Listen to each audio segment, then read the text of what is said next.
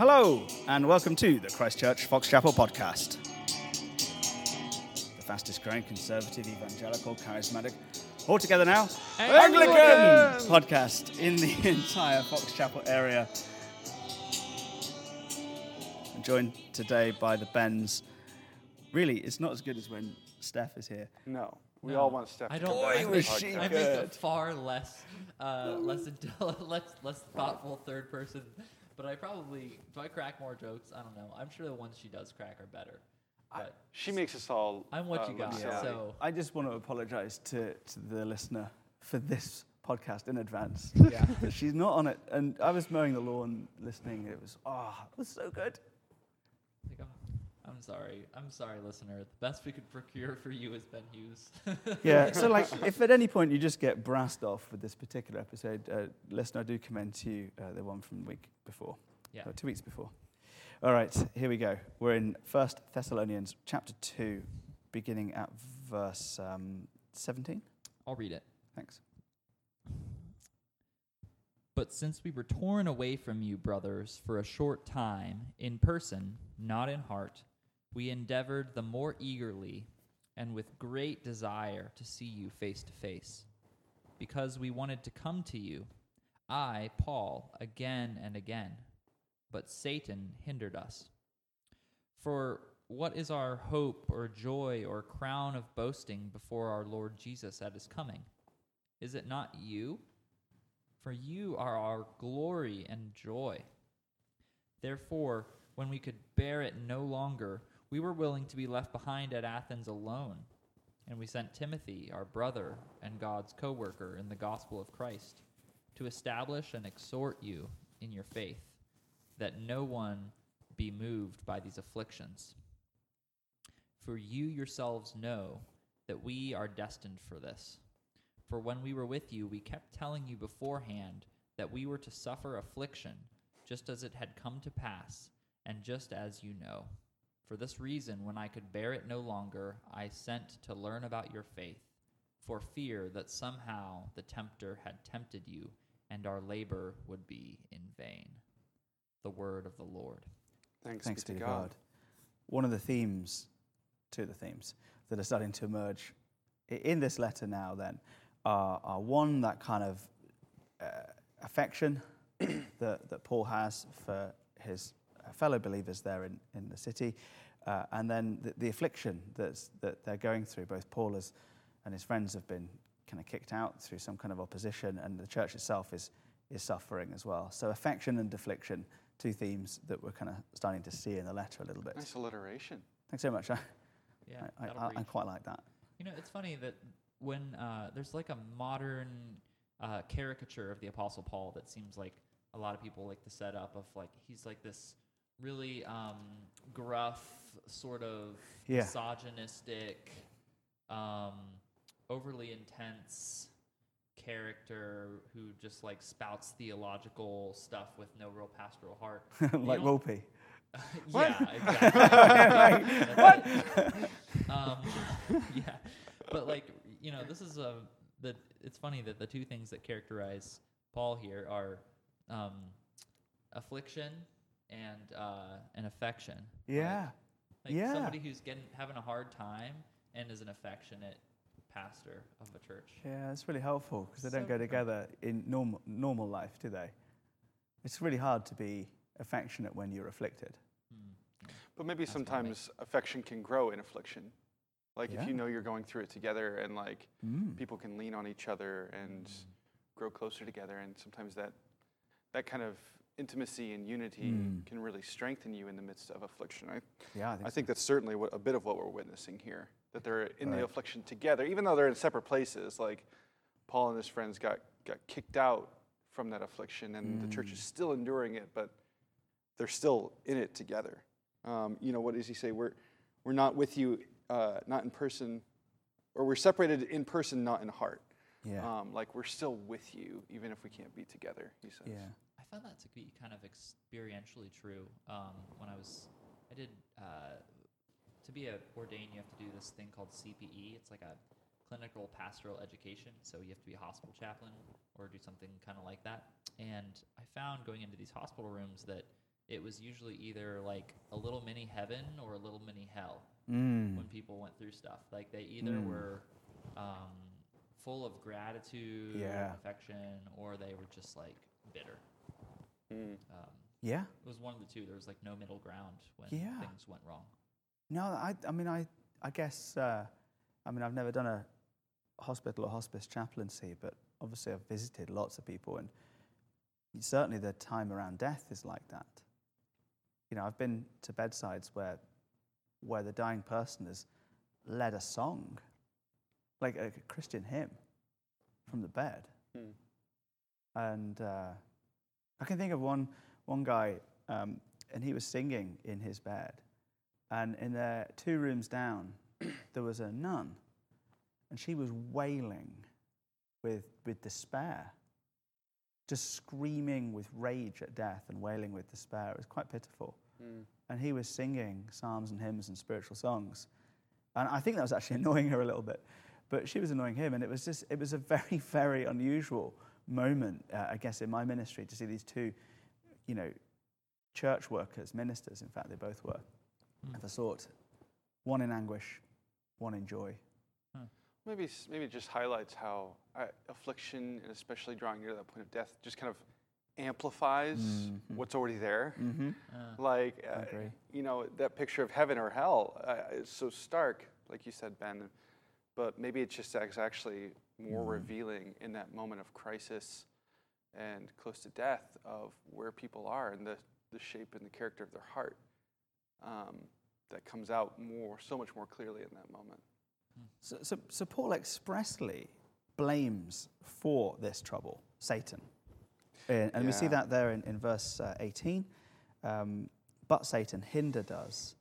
And, and he gets back to it in verse 5 of chapter 3, that, for fear that somehow the tempter had tempted you, because tempters tempt, for fear that the tempter had tempted you, and our labor would be in vain. Tempted to what? Yeah. What's the temptation I don't know. for the Thessalonians? I don't know. That's a good one. Yeah. Do you have an answer? No, I have a half-baked seat in my pants guess. Oh, great. Can I give that? Those are my favorite This Ben isn't a Hughes sermon, teachings. right? We specialize in that. All Yeah. right, so my seat of the pants guess is that if these are people who are going through a lot of affliction, they don't have a whole lot of ready access to easy idols or easy comforts. So maybe the temptation is to despair Yeah. or to reverting, Yeah, to giving in. I think that reverting is kind of underlying what Paul's like the tempter had tempted you and our labor would be in vain, ends verse 5. Like he's worried that the temptations, the afflictions would cause them to just walk away from their faith and all the progress they'd made in Christ and all the growth they'd accomplished in the gospel would just be undermined by these afflictions. And that verse 3 of chapter 3, they're just praying that no one be moved by these afflictions. And I think the implication is being moved backwards and being moved, like undermining the progress they'd made in maturity in Christ. So the suffering would drive you away. And What would undermine. that mean? What would that look like concretely, though, in Thessaloniki? Giving up your faith? Like no longer saying Gathering Jesus together? is Lord or gathering together because it's bad for whatever your career or aspiration is or something like that. Yeah, or maybe leaning back onto old idols for comfort. Yeah, we like heard about the that, things yeah. of the old life and the old man that we used to just trust in to save us or to comfort us in difficult times that in the light of Christ are foolish and useless and don't do anything for our souls. But maybe the temptation is just to kind of lean back on those that maybe we're just too familiar with. And to be, disempowered, to use our controlling image of this letter, the dunamis stuff. In the first chapter, Paul's talking about receiving with joy the Holy Spirit in much affliction.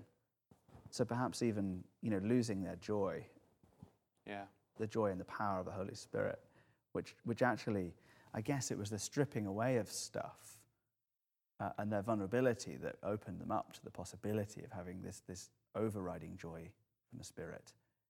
And I guess if it's not really powered by the Holy Spirit, you can fake it for a while, but eventually you waft away. Yeah. Because you have no reason to like sacrifice if it's not real. Right. Um, I think that's going on. But clearly there's obviously a very strong spiritual evil force at work here with the intention, a personal force. It's Satan. It's not just a power, but it's a person, Satan, whose objective it is to pull them away, to undermine their faith and to harm them.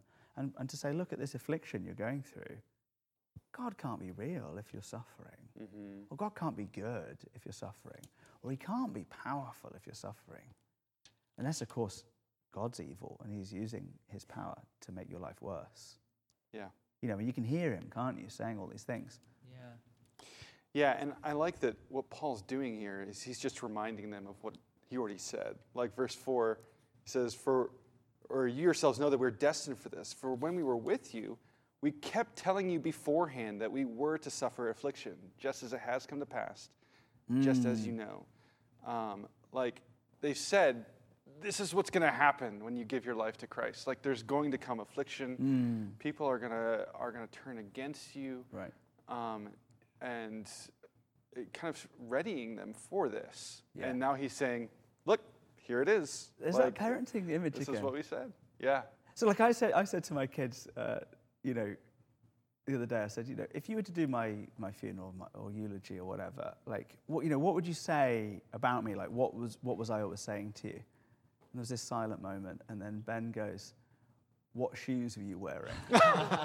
Like, that's the thing. Like, they'll come in with some bloodied foot, like, it's just mangled from some terrible accident. And, I'm going to seize the teachable moment. What shoes were you wearing, like, when I was barefoot? And that's the lasting memory of his childhood. But, it's like, I told you to wear shoes on your scooter, on your bike, on your skateboard, in your go-kart. I told you to do that. It's funny. He's not a clumsy kid at all. He's remarkably agile. Sorry, Ben, we're embarrassing you by putting you on the podcast. But like, he does some extreme stuff. So He's fearless. Him and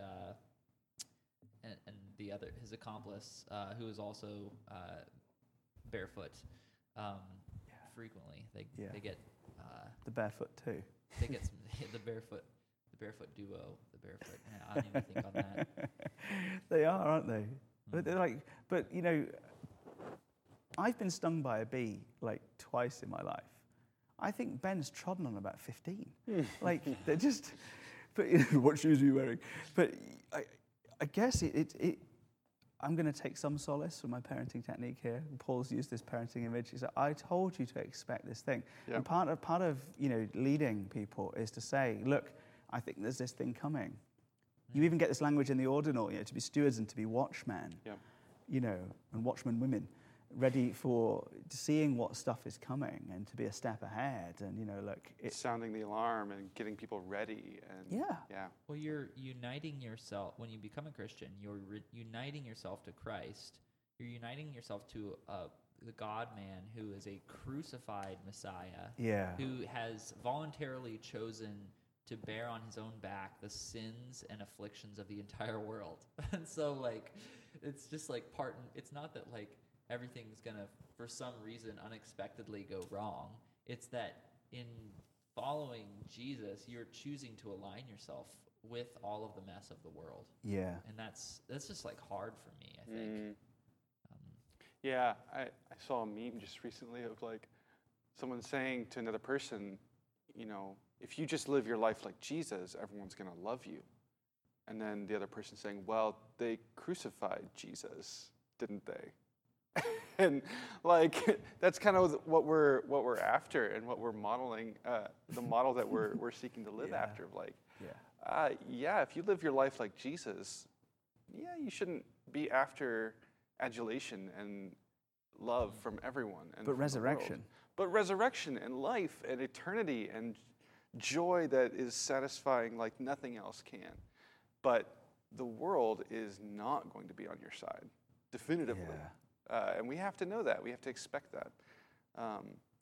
And that's the power of the gospel is to Yes. bring you joy in this affliction. It's remarkable. Mm-hmm. I think there's also another facet here, and that is that there's this joy in the sharing of the gospel. And when Paul talks a bit here about his crown of boasting, Yeah. my hope, my joy, or my crown of boasting before our Lord Jesus Christ at his coming is you. You are our glory and joy. And Paul, I think, is clearly looking here towards that day of judgment when there are brothers and sisters in Christ lined up before the throne of grace, before the throne of judgment, to receive grace. Yeah. And Paul is able to look at it and say, well, I have a participation in this story. I shared the gospel. And here's this crown of boasting. It's what Jesus did in the lives of his people, but in his grace through Paul. Like, Paul's not taking credit for it, but he's certainly enjoying seeing the fruits of his labor. And I think there's that eternal perspective as well. Yeah. When you're going through something difficult, but you know that there's a payoff at the end. These light and momentary afflictions do not compare to the glory that awaits us. I think 2 Corinthians something, Right. 4. Yeah. But yeah, and I think Paul's really digging into the depth of relationships that are found in the gospel too. Like our united to our union to one another in Christ is strong and is powerful and breaks down any other divisions that might stand. Ethnic, racial, socioeconomic. Like, those divisions fall down, and we're united in Christ. And there's joy and there's glory in that is worth celebrating and that lasts for eternity. To call someone else your glory and your joy, that's a high statement. That's profound, I think. Right, but I kind of think about people who've maybe been helpful to me or instrumental in my kind of walk. I think when I was 11, this guy called maybe Bill Patton, I think his name was, he came to our school and he handed out Bibles, and he did a school assembly, and he did the gospel as a school assembly and handed out Bibles. Imagine that today. And that almost lay like a seed dormant in cold ground and sprung up a decade later. You remember it today. I've got Christian wife, I've got Christian kids, I've got Christian friends. I've got pulpit. I think he would really like to know that there was this kid, like on the third row, who looked like he was mucking around a little bit, who actually still has that Bible, and came to faith. Like, that's really cool. We have a friend who's said that Christian ministry is like mowing the grass in the dark. Like, you don't have any idea what you're doing. Like, you don't know what's going to take. Another friend who lived 2,000 years ago, was crucified and resurrected, said it's like scattering seed along a path, right? Yeah. Like, you don't know you often don't know what's going to come up, and it's going to be messy. Oh, I love that thing. Like, how do you do a sermon illustration for a parable? It's like, well, so Jesus told this really great illustrative story. Let me illustrate it this way. Yeah. Try to improve upon that. No, that's not going to happen. I think mowing the lawn in the dark, it sounds like shattering 15 pairs of expensive spectacles. That has been my experience. I've mowed over more pairs of glasses. Really? Yeah, buy shares, buy stock in Pearl Vision, and you'll do well in this town. I don't buy expensive sunglasses because I just know they're. No, these are prescription ones for my kids.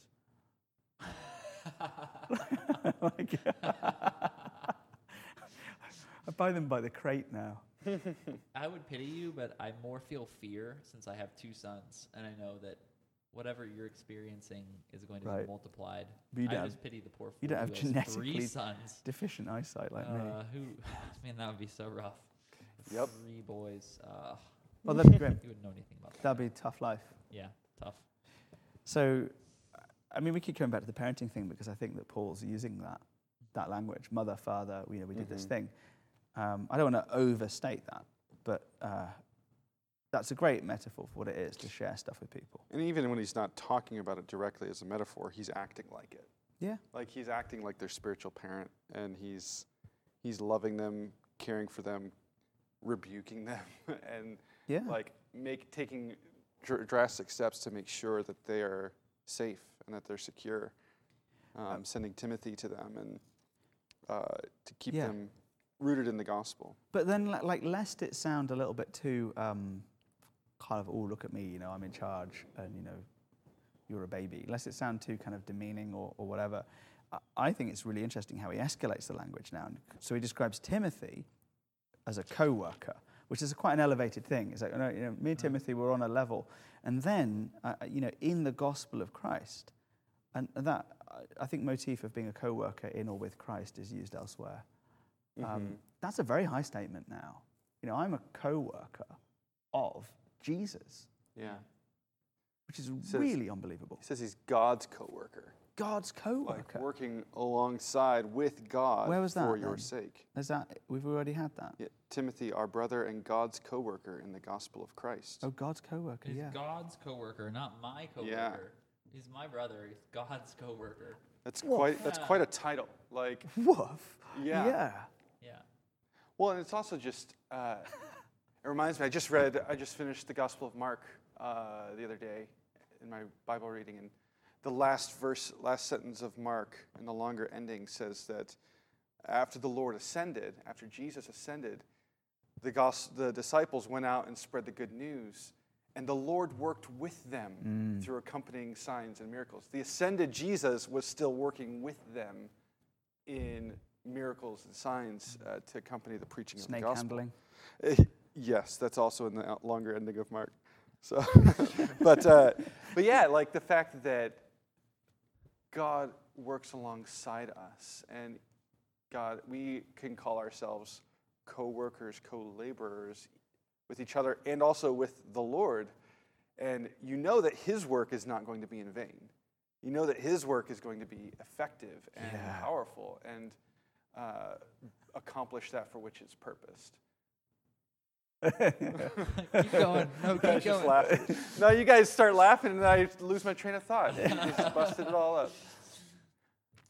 Yeah. I don't have any more. You guys finish it up. Well, as the word of God comes down like this, like the snow and the rain that waters the earth, and none of it comes down in vain.